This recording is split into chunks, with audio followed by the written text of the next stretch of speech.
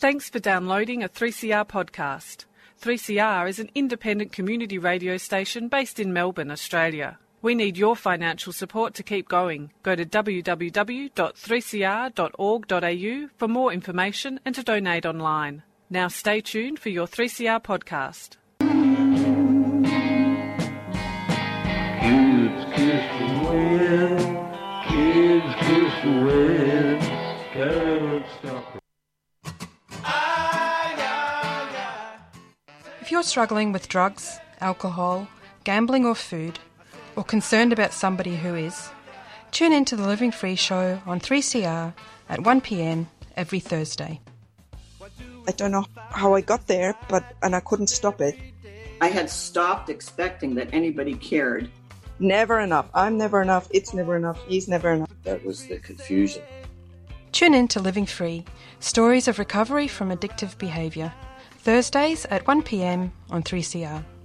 Or listen at 3CR on digital radio or podcasts and live streaming on 3cr.org.au. Being able to centre myself and be okay in myself, it turned my world around. Living Free.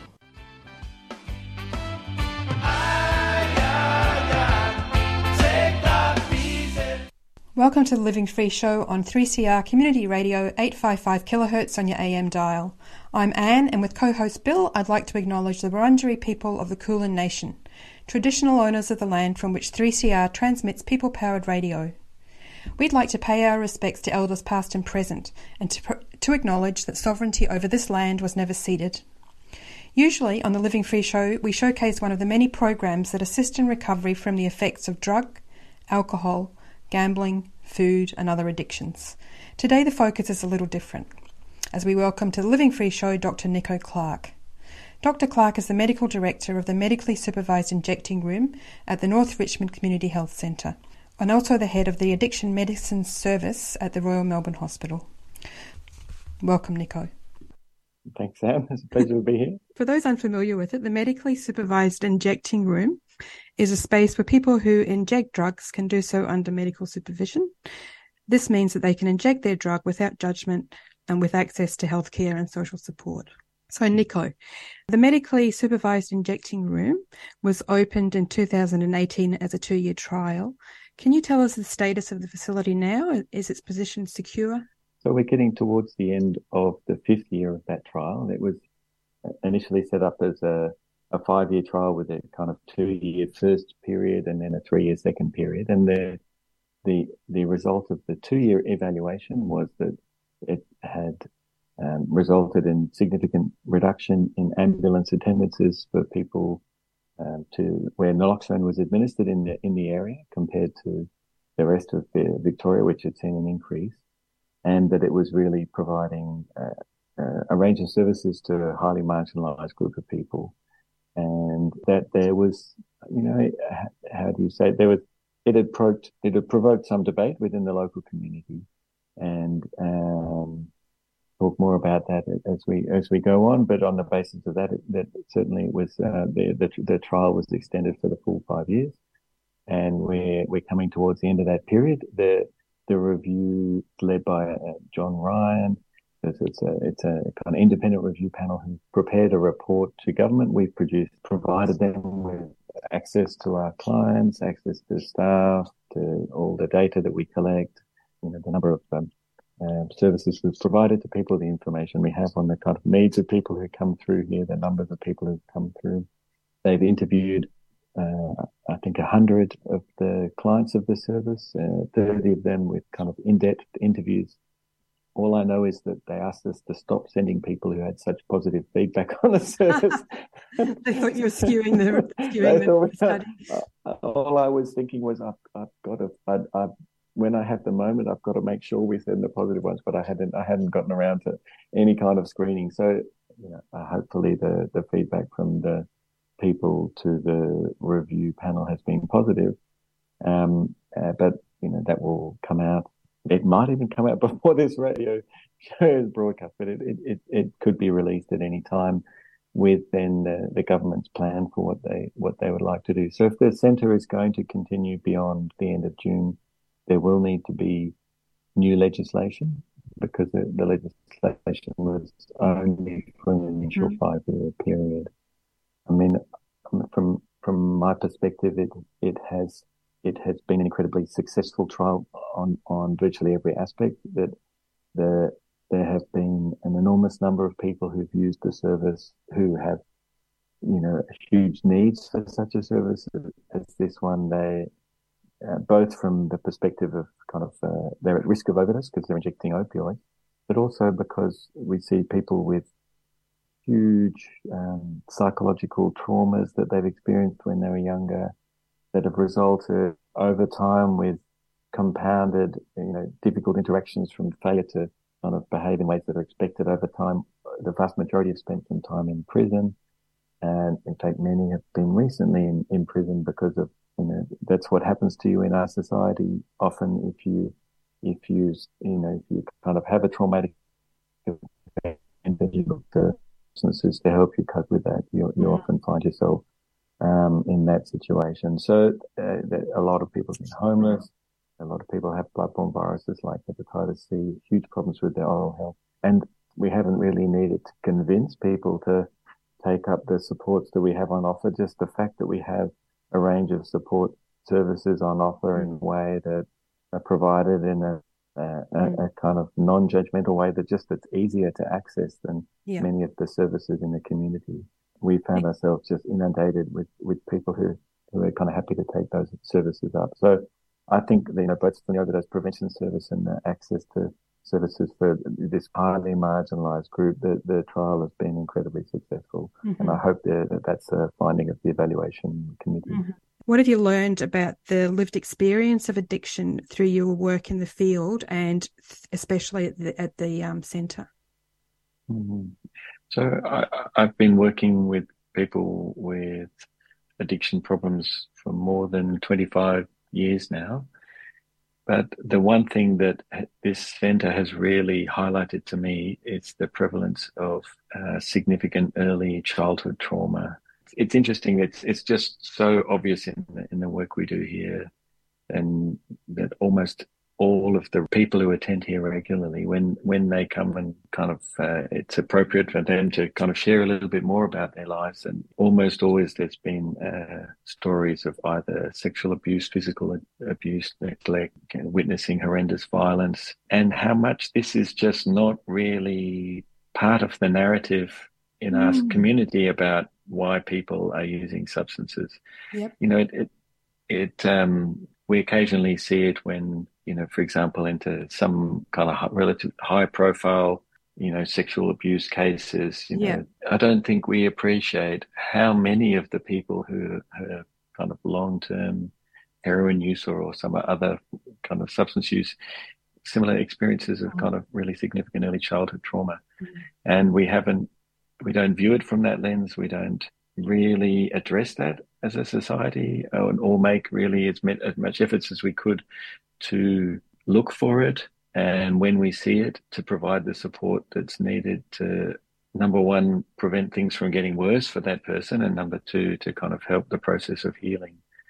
And so that's been the biggest standout thing for me. And I reflect back on my kind of work over the years, whether or not why that wasn't so obvious to me earlier. I would certainly see it.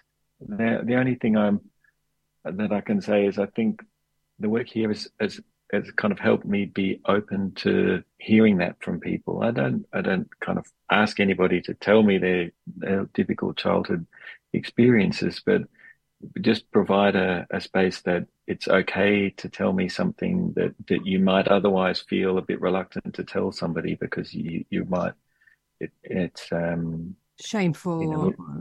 We have these barriers to kind of revealing the full extent of our situation, depending on how we think that the person in listening will hear it.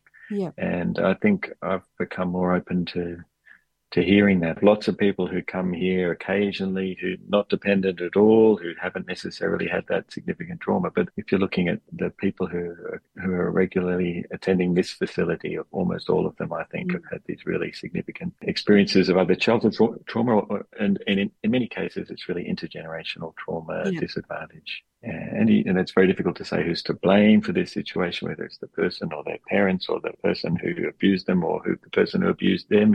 But there's just high levels of trauma in our society that we're not really addressing in the most constructive way. So that's the thing that's kind of stood out most for me in this facility, particularly. I've been working here. Now, I wonder about the population of people that you're seeing here versus those coming to the hospital. Is the trauma evident in those people too? There is a lot of trauma in people who come to the hospital as well. Yeah. So often they're drinking large amount rather than injecting drugs, but at any one point in time, there's more often than not one or two people who I've known from the injecting room here in the hospital as well. Yeah.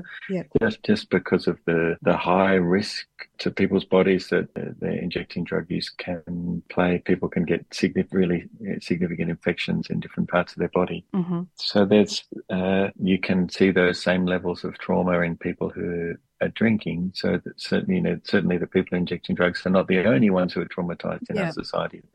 People have respond in different ways, and not everybody who has a kind of event, like that kind of ends up using substances to cope with that. Some people, incredibly resilient and learn to cope with the impact it has on them and to overcome that and to even incorporate that into their being so that they have an enhanced capacity to be compassionate for others or support other people. Some people, they find it all too hard to cope, and they're kind of more likely to go down a self-harm route or a suicidal route. And then other people kind of look for something to help them feel better and get through that. And something that works in the short term, at least, is something that can relieve those kind of feelings of distress, and then of course over time they can cause other problems. And of course there's socially acceptable addictions and socially unacceptable addictions, isn't there? Yes, we and not just substances. Like right.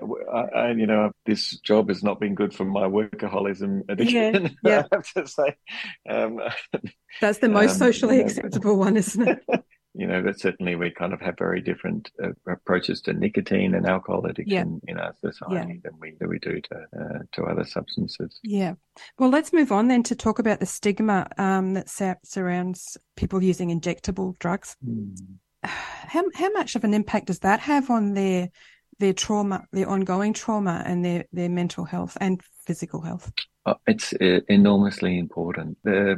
The people who use our service report that they're intensely aware of the way others are viewing them, and they'll often say how different it feels inside the service here compared to anywhere else, and that's the one space they don't feel they've been viewed as somebody who uses drugs, and then they don't then see themselves as somebody who uses drugs, and they feel just themselves, and they feel they're seen as themselves, and they feel that just has an enormous impact, and is often the main reason that people come. We don't think so many of the people who come here are really that concerned about the risk of overdoses. Otherwise, they might not have been injecting heroin in the first place. But that's really to escape from that stigmatized gaze for some period of the day that is really important to people.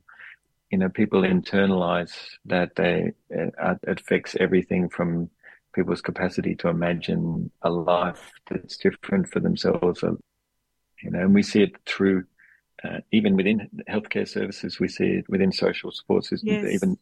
One of our staff came here from another health facility and said, I didn't think I held stigmatized views towards people who inject drugs, but then working here, I realized I did. And, there's layers of those kind of beliefs that we've internalized, many of us, that it's kind of difficult to unravel a little bit, to try and kind of see how many assumptions we have about why people are the way they are, or what's the appropriate way of responding to them. So, I think people who inject drugs are the most stigmatized people in our society, and that's consistent with what the World Health Organization says it's found internationally. And we had the recent case of the poor woman who didn't get the medical treatment she needed in prison when she was detained for shoplifting, allegedly, and died. Yes, Veronica Nelson. Yes.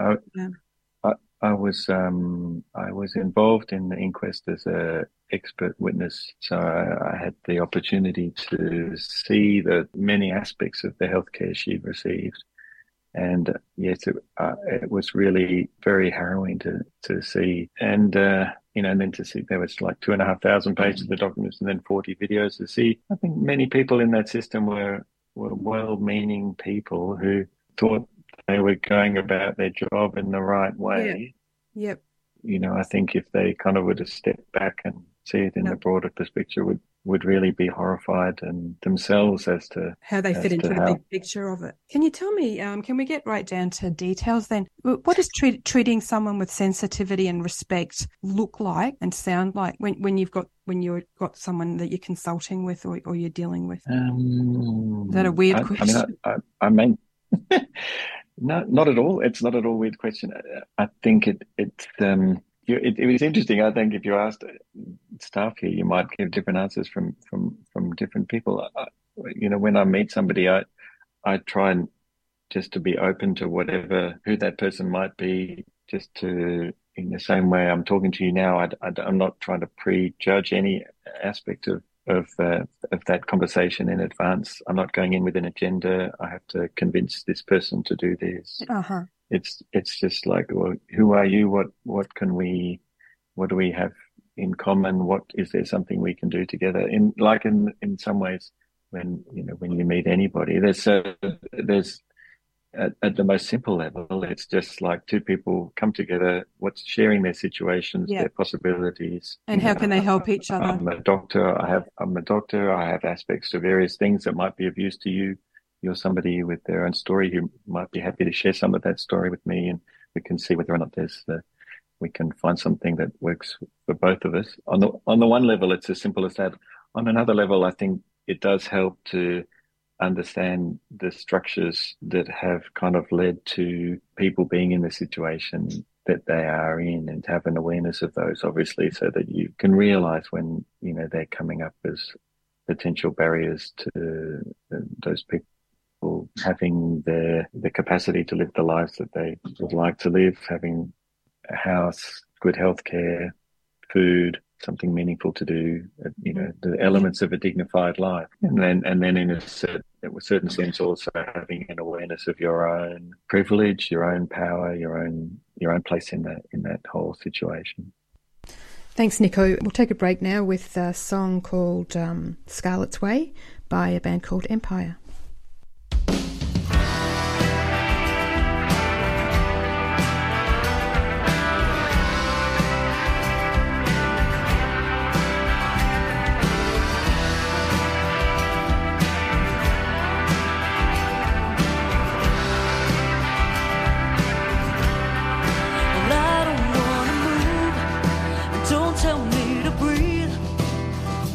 I don't want to walk around in my sleep. Yeah, I could paint a picture of what I'd like to see. Of my hand touching yours, yours touching me.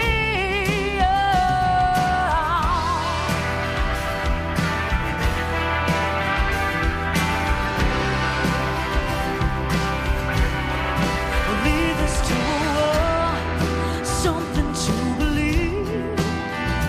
Don't be scared to fight by falling on your knees. Strengthen your emotion and build an entity. Lean on your reflection, afraid insanity. Leave this to an empire or something you can't see. It's okay to live, don't you dare be free. Don't you dare be free.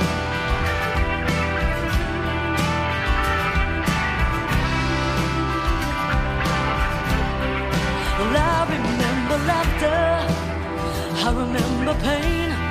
Well, free to know you've lost something, you can almost touch the shame. It's in my bones, it's at my fingertips.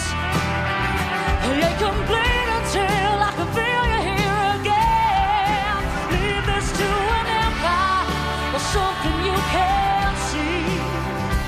It's okay to live, don't you dare be. Leave this to an empire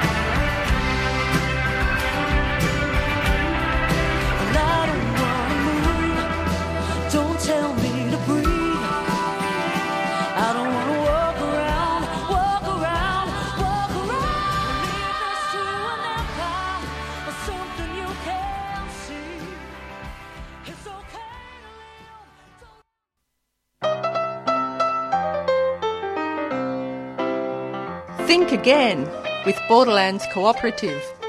Join us for critical conversations about things that matter. Every Friday at 10 a.m. on 3CR Community Radio. 855 AM on your dial. And on 3CR Digital and streaming live at 3cr.org.au. So together, let's think again about important matters affecting us, like economics, politics, education, health, climate, and what we can do about it all.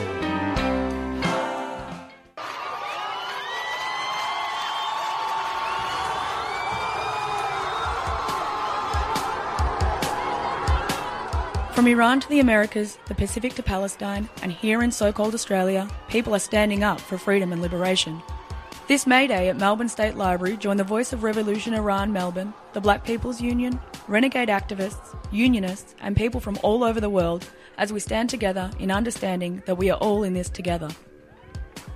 A lineup of speakers and music from around the world demanding justice and celebrating our common struggles and our common humanity will be announced on the event page soon. You can find the event by searching May Day for Freedom and Liberation on Facebook. May Day for Freedom and Liberation, 5:30 p.m, Monday 1st of May at State Library, Victoria. A 3CR Community Radio supporter.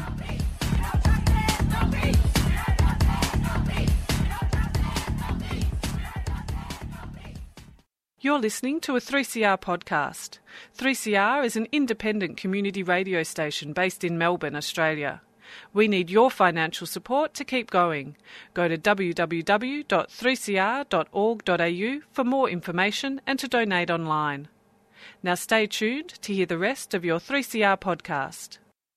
This is the Living Free Show on 3CR 855 kHz on your AM radio dial and 3CR on digital radio. If you would like to listen to one of our many podcasts, then you can find us on your preferred podcast platform or just Google 3CR Living Free and check out our website. You can also contact us via phone, email or Twitter. I'm talking today with Dr Nico Clark, specialist in addiction medicine and medical director of the Medically Supervised Injection Room at the North Richmond Community Health Centre. Going back to the trauma, have you got enough resources? Have you got enough directions to point people in? Enough psychologists or psychiatrists that could help them go back to that stuff? Certainly, we not at all. Is the short answer. You know, we were set up as a kind of referral service. You know, so people come in, they inject, they overdose, we revive them, make the most of the opportunity to refer people to other resources in the community.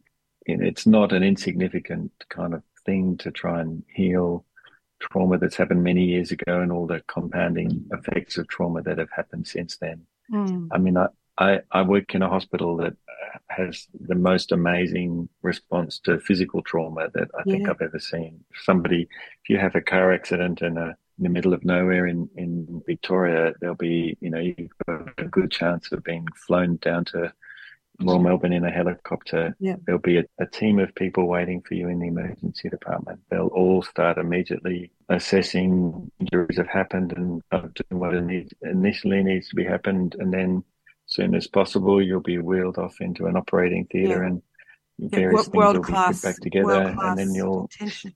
But it's resource intensive. Yes. But if you don't do it, you know, the consequences of not healing those physical injuries, it's really significant for that person. So I think we all know that it's kind of resource intensive to heal, you know, psychological trauma as well. But the response in our society is completely different. There's no helicopter wheeling you down to an emergency department. When you do land in an emergency department, you're likely to be made to wait. You might leave before you're even seen. You're more likely to get a response like, well, we don't have the resources that you need here, you know, or here's a phone number. We don't, whereas we should be saying, fantastic, here's an opportunity to heal that horrendous injury that you've received. And we should be throwing those same level of resources at it. So we haven't collectively, I think, really come to terms with the fact that we should be responding to psychological trauma the way we're responding to physical trauma. And, you know, really making it really easy for people to get access to the full response as early as possible. having said that, there are certainly things that we can do here, and there are trauma services in our state that are fantastic, and we refer people through to them. But in terms of, often it's difficult to make a connection with an external service, and we've realised that where possible we can build on the relationship that we have with people, from them getting to know our staff here and providing so that kind of initial trauma response here. So often that's just helping people solve basic life problems, getting their identity details sorted out so that they can get access to any payments they're eligible for from Centrelink. Helping them get their best accommodation that they can get, food, helping them sort out some kind of typical relationship issues, thinking about getting them the mental health support they need, the physical health support, any drug and alcohol treatment. So often it's like those building blocks first, and then they're often their crisis, the immediate crisis things, and then we get round to helping people cope with some of the challenges of psychological distress, and it would be fantastic to have more services in that way, and that's something we're working on. But often just doing those various other little bits and pieces is that kind of can help people who've had those traumatic things in the past, at least kind of for the situation not to get worse, for them. Start to put things back together. And that people really do need to get their basic needs met before they can start concerning themselves at all with probably trauma that they don't even understand, or perhaps don't connect with the predicament that they're now in. Okay. In the hospital setting, I mean, it's clear that in the setting at the centre in North Richmond, it really is about managing the crisis of that person, or simply giving them a safe place to inject their drug, relatively safe. At what point are you ever focused on recovery? Is that more of a focus in the hospital, or both? I think recovery is, we here both in the inject room and the hospital to help people live the best quality of life that they can. I think one of the really fascinating things for us here has been how many people have gone from being homeless, injecting heroin every day for years and years and years, to having some form of drug treatment, stopping their heroin use, getting accommodation, getting a job, sorting out various other aspects of their life that need sorted out, and kind of not looking back from there. I think one of the things that we've, it's been, I think, a revelation for all of us, is the role for some of these new opiate pharmacotherapy in that regard. So, the majority of people who have a dependence on heroin, the safest form of treatment is to go on an opiate replacement for a period of time until you sort out the various other aspects of your life that were kind of leading you to inject heroin, and then kind of put you in a better position to find other mechanisms of coping with the challenges that occur in life. And then when you've done that, then to come off that opiate pharmacotherapy, if you kind of go down the detox pathway too quickly, you often end up relapsing, and each relapse is a risk of overdose. So we initially started referring people for those pharmacotherapies to our community health centre next door, and the GPs there became full. They said, look, we kind of reached our capacity to treat opiate dependence. We want to be able to not exclusively treat that. So we have an on-site clinic here in the injecting room building, and where we provide a range of kind of on-site services, because it's difficult to refer people for this treatment in our community at the moment. It isn't easy to find people to treat opiate dependence at the moment. So we've set up a clinic on site where we can just make that transition to pharmacotherapy as easy as possible. So typically somebody will come and say, I've had enough of this. Can you help me stop? And we'll have a chat, and then we'll say, when did you last use? And they say, about half an hour ago. And we'll say, well, let's get things up to start tomorrow, and we go from there. And the majority of people at the moment choose to have an injectable form of opiate which lasts for a month, they don't have to go to the chemist every day. They don't have to pay $5 a day. And the dose that most people take kind of pretty effectively reduces the effects of additional opiate use. And we had we were really unsure when this medication came out as a brand new medication. it had never been used in this population group before. Most people were saying, you should only use it in your more stable people, maybe because it was seen as a drug that's kind of helps recovery, and it's more geared towards people who are able to recover and not to use. And what we saw that many people were, in fact, most people who went on it stopped using. And the question became, to what extent can they put all these other bits of their life together or not? And when people were able to kind of sort all those other elements of their life out, having place to sleep, good intimate relationships, something to do, then they would often transition very quickly from one pattern of drug use and living to something completely different. For me, I think recovery is like patterns of drug use have kind of stable conditions. It's a bit like kind of quantum physics in a way. There's like the stable orbits. Like if daily heroin use, it provides, you have a routine. You have to, for most people, you have to, something that gets you out of bed, keeps you busy. Yes. And you'll have some time in the day when you feel at least partially okay. Yeah.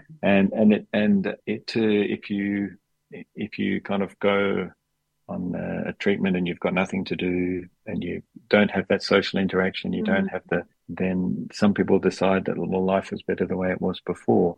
So I think it's a bit all or nothing. And so I think the people who are coming into our injecting room are often in as good a position to go to what we might consider a kind of recovery pattern as many other people in our community. I think the one thing is the extent to which they have really active thoughts of things, those traumatic things that have happened in the past, that they might have active, what you might call complex PTSD, that they're just really finding it difficult to get through their daily life without they just find it really very difficult to sit with those feelings that they have. Yeah. And I think for that group, not using something is a difficult short-term goal, and it's more important to help with kind of techniques to cope with the way that people are feeling.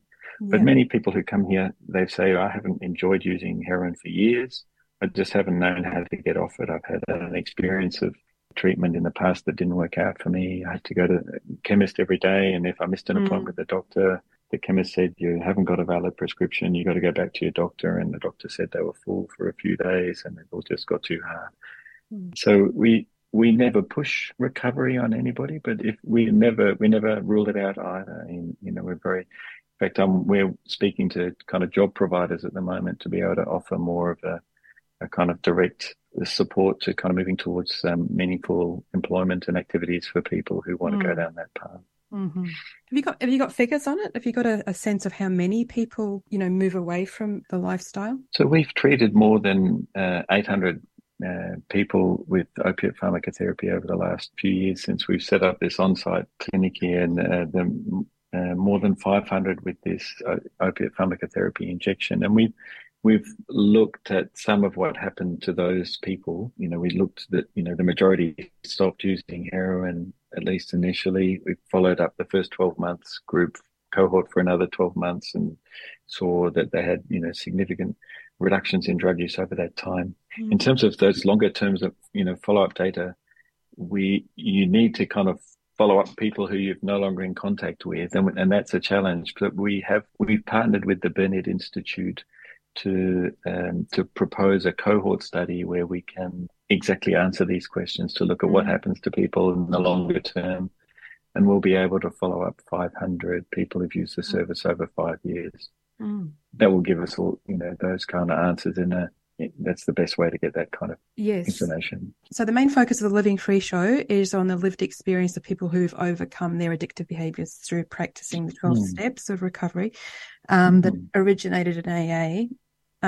Is that an option that you suggest to people? We do. Where we think it's appropriate. In fact, we are working to set up a kind of peer support group that may not be an NA model officially, but will incorporate some of those elements of kind of an NA. It hasn't been, wasn't a primary focus initially, but it's become clear that it is something that many people, particularly those who start this pharmacotherapy, that they would value and that they would need. And so we are we're talking to some people at Shark and also who've kind of been running kind of peer support groups to help us model what would be the right kind of peer support group for our client's situation. What is Shark? But Nico? Self-help addiction and recovery. So the AA and NA and the other 12-step programs believe that addiction is a disease. Is that how you understand it? I think it depends on your definition of diseases.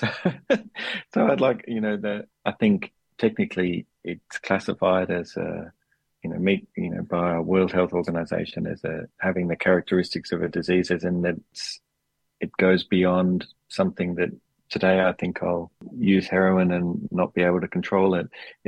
I think repeated patterns of substance use often that are kind of initiated in the response to kind of psychological triggers, not exclusively, but often in response to those, do then alter your brain. The way, in the same way that the way we think alters our brains. The connections that we make in our brains then are more likely to be the way we connect those. The more likely the way we think about something when we next faced with a similar situation. And they're not irreversible, but they're just kind of the neuronal connections in our brain they don't want to completely recompute every problem they face. And if there was a solution that they developed last week or yesterday, they'll think, well, we'll take the solution yesterday, and then you kind of, that's part of kind of the habitual thinking formation that leads to habitual behaviors, which can then be difficult to change. I think, and then so over extended periods of time, you can find it difficult to kind of think your way out of an addiction, and it's become something that's beyond it's difficult, at least, whether it's completely beyond it. It's kind of, certainly a challenge to control in the way that you might, otherwise be in a much better position to make decisions about the rest of what you're going to do with your day. So from that model, I think it's true. It's become something that people lose the capacity to control easily themselves. And how do you see, as an addiction specialist, how do you see the role of abstinence in addiction? So the period of abstinence, in the same way that, periods of use kind of set the brain thinking on, the longer you're abstinent on something, the easier it is for you to be abstinent with something. The longer you're not using substances to cope with emotional regulation, the easier that becomes over time. And so I think for people who have developed an addictive way of using substances, it becomes easier to regulate that substance pattern by not using them at all. But, this is not the only way, but I think it's the easiest way. There are many people who've kind of, had alcohol dependence or other forms of dependence who've managed to kind of change those patterns over time to non-dependent patterns, but that requires kind of a degree of reprogramming the way your brain interacts with those decisions around substance use that I think is more complex than kind of saying, well, I'm going to choose not to use them at all. So, we would normally recommend to somebody who's, once they've kind of formed a kind of dependent pattern of substance use, that's the easiest way of reducing their harms from substance use, if that's what they want. But at the same time, for some substances like opiates, there are particular risks of going down an abstinence pathway too early. Oh yes, which means that we would recommend a kind of transition, a bridging pharmacotherapy. The 12-step groups would say, look, it's abstinence, or you're just going to go, it's a downward spiral. There's no options. You either abstain from this or you will progressively get sicker. So, the service here, I think, is an interesting one in that at the injecting room, that we see many people who have already down that spiral. And yet we, at the same time, as interested in kind of having a conversation about how they're going, having a cup of tea. Do they need a hepatitis test? can we get them some naloxone so they can revive anybody who they come across who's overdosed, or have they had enough and they want a pathway into a different way of life?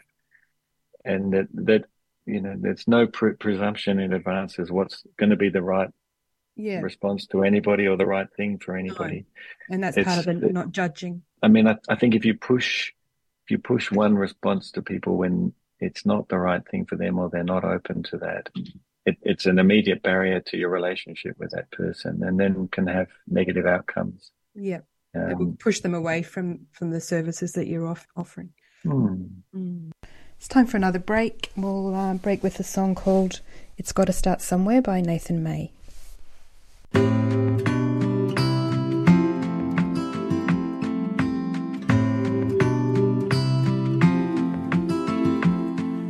You give me many things, but you can't replace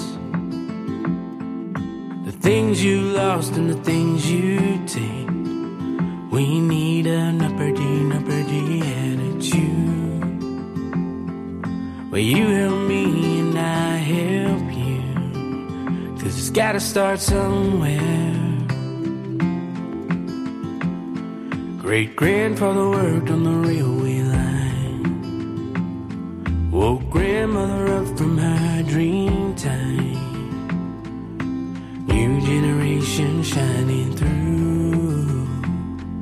There's nothing in the world that love can't do. As good as it was, no, we can't go back. Everyone riding on this one-way track. Laws and cultures, old and new.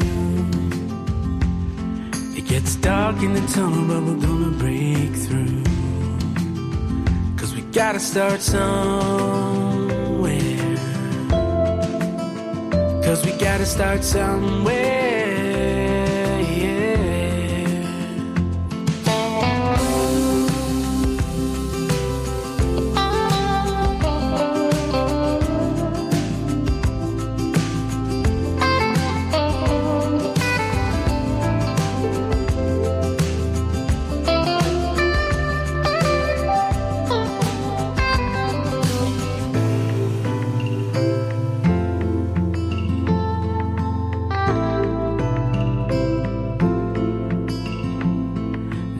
A lot of things, but not the truth. So get on board, there's no excuse. We're all so busy in this crazy life, but it don't take much to make things right. 'Cause we gotta start somewhere. If we all live the way we should, respect each other, intentions good, learn to live without the shame, forgiveness now without the blame.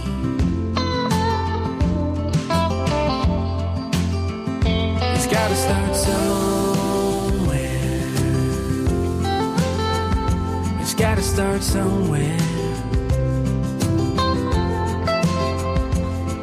Oh, let the country lead the way. It's gotta start somewhere. Listen to your heart, what it has to say. It's gotta start somewhere. We need an upper D attitude. It's gotta start somewhere. But you help me and I help you. It's gotta start somewhere. Much to learn, a long way to go. It's gotta start somewhere. Together now start somewhere.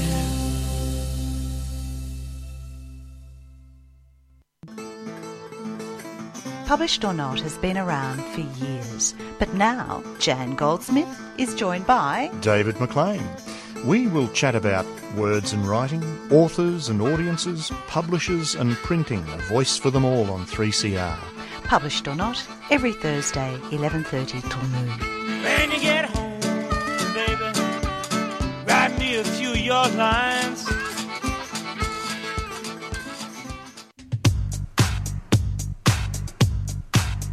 I think Welcome to Country is a very dangerous concept and initiative. I really don't know where Welcome to Country even merged from.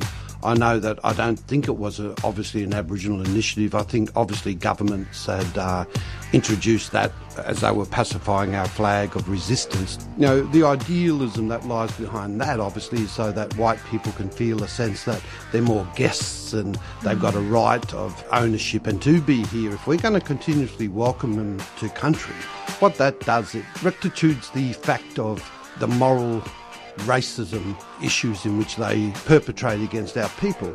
Because how can we be talking about all these other issues and then compromise a hypocrisy in our own selves to welcome these murderers and these slave traders, and this barbaric sense of what they've done to occupy Australia on one hand and welcome them on the other.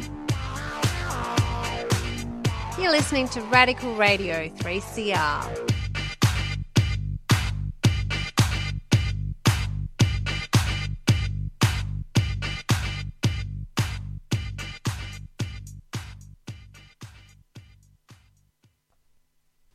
This is a Living Free show on 3CR digital radio and live streaming on 3cr.org.au/streaming. Today I'm talking with Dr Nico Clark about the experiences of people he sees at the Medically Supervised Injecting Room in North Richmond. Got one final question. I'm a member of Al-Anon, which is the organisation that helps families of alcoholics. And so I was interested in the prevalence of the trauma that you described. Is there anything in place for where you can help the family affected by the user, because it usually there's a trail of destruction, isn't there, and very bad dynamics. The family usually doesn't know how to deal with it. Usually, is very judgmental, and so how do you see the role of that in the person's treatment? Yes, it's interesting you raise Al-Anon. I mean, as you kind of alluding to, often many of the people who come to services like this or even our service at the hospital have somebody in their family who has a substance use disorder, either a parent or a sibling. And often that's something that I suggest to them they might want to explore, to understand at least what the impact of that might be on them. Often people haven't really thought much about that, or even have an awareness of what codependent thinking patterns are, how they might instinctively have kind of responses that don't help them or the other person, and that it's a part of their own pathway to kind of their own healing to understand those processes better, whether it's just for their own awareness or, like you've done, perhaps to kind of be part of a 12-step support through Al-Anon to kind of work through that. But certainly for everybody I see with a kind of substance use disorder or substance use problem, that, there's an awareness that there's potentially that's been part of their story.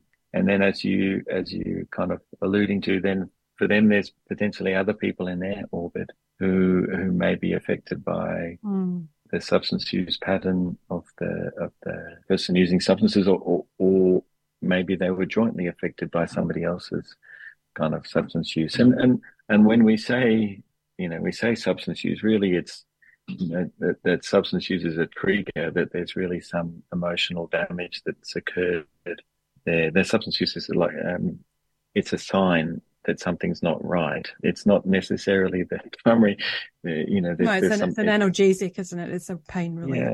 It's a kind of something which says to us, well, that maybe there's something's not all right with that person.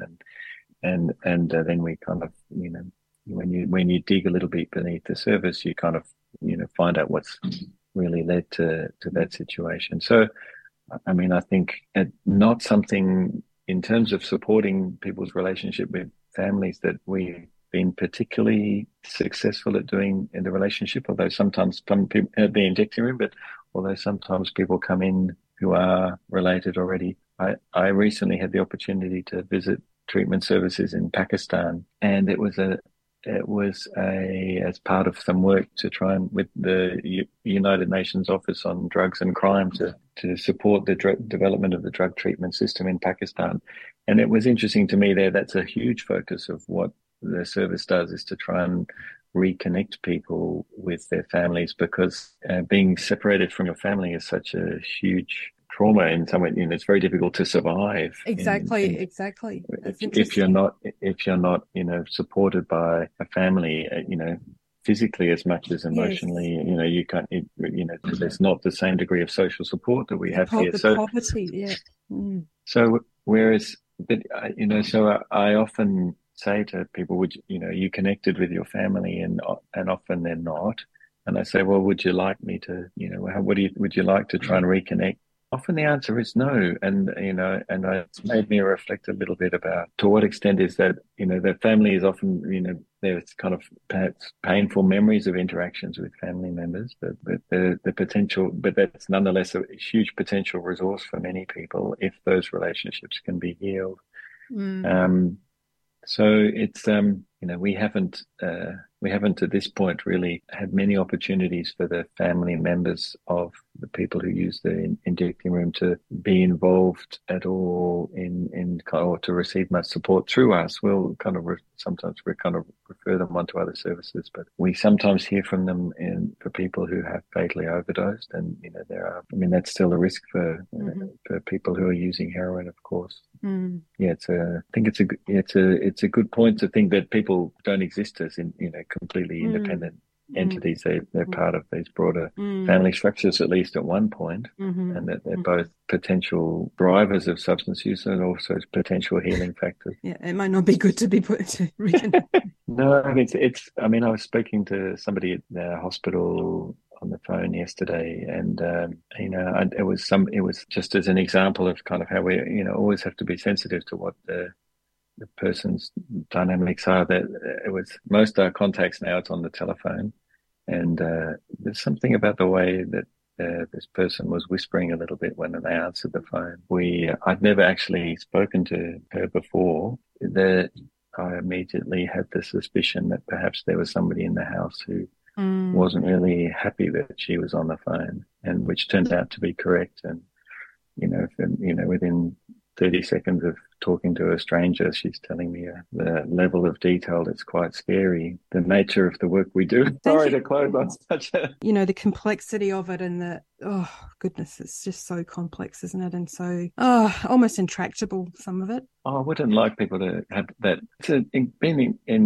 That's not my experience of working in this facility or my work in a period of addictions. I think, there is, in fact, huge possibilities for people to make huge changes in their lives.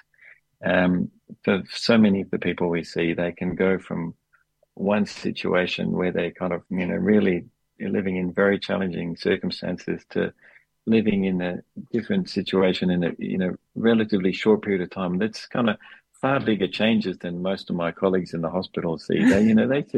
They see tiny changes in the risk of a heart attack. or the little minor performances in function, and they think that that's a huge success.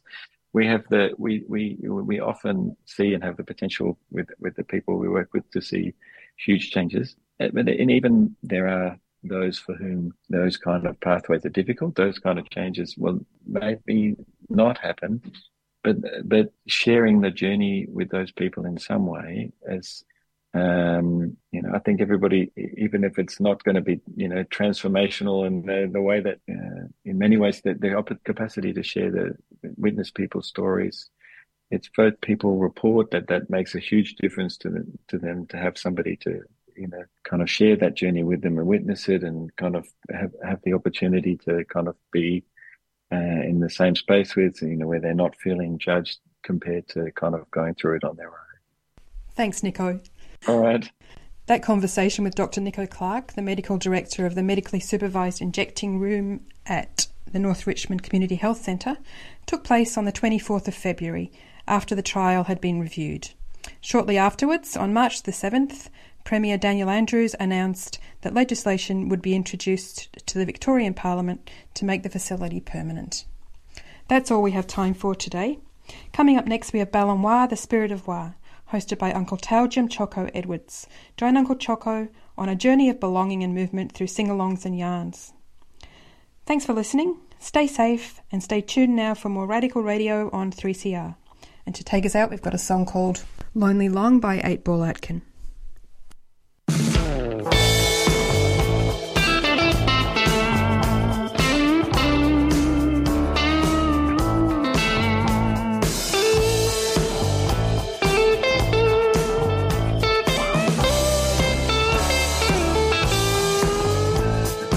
You don't have to be lonely when you're all alone. Just call me and you won't be lonely long. You don't have to be lonely, just pick up your phone. Call me and you won't be lonely long.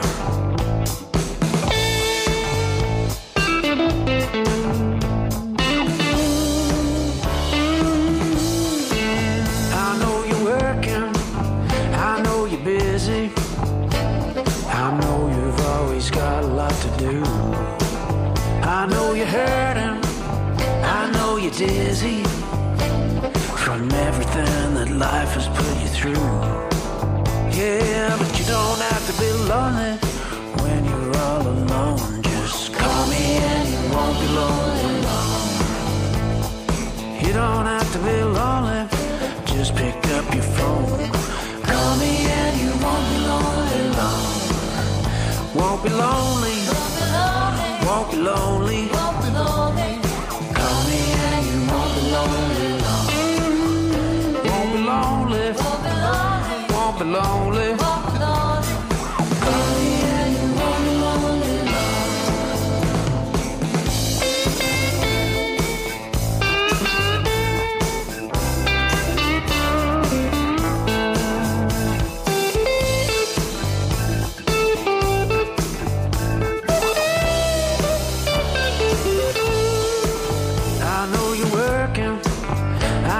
Busy, I know you've always got a lot to do. I know you're hurting, I know you're dizzy from everything that life has put you through. Yeah, but you don't have to be lonely when you're all alone. Just call me and you won't be lonely long. You don't have to be lonely, just pick up your phone. Call me and you won't be lonely long. Won't be lonely, won't be lonely, won't be lonely. Call me and you won't be lonely long. Won't be lonely, won't be lonely, won't be lonely, won't be lonely. Call me and you won't be lonely long.